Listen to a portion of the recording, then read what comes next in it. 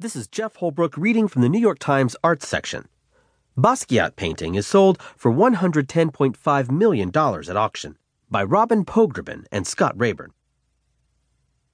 Joining the rarefied $100 million plus club in a sales room punctuated by periodic gasps from the crowd, Jean-Michel Basquiat's powerful 1982 painting of a skull brought $110.5 million at Sotheby's to become the sixth most expensive work ever.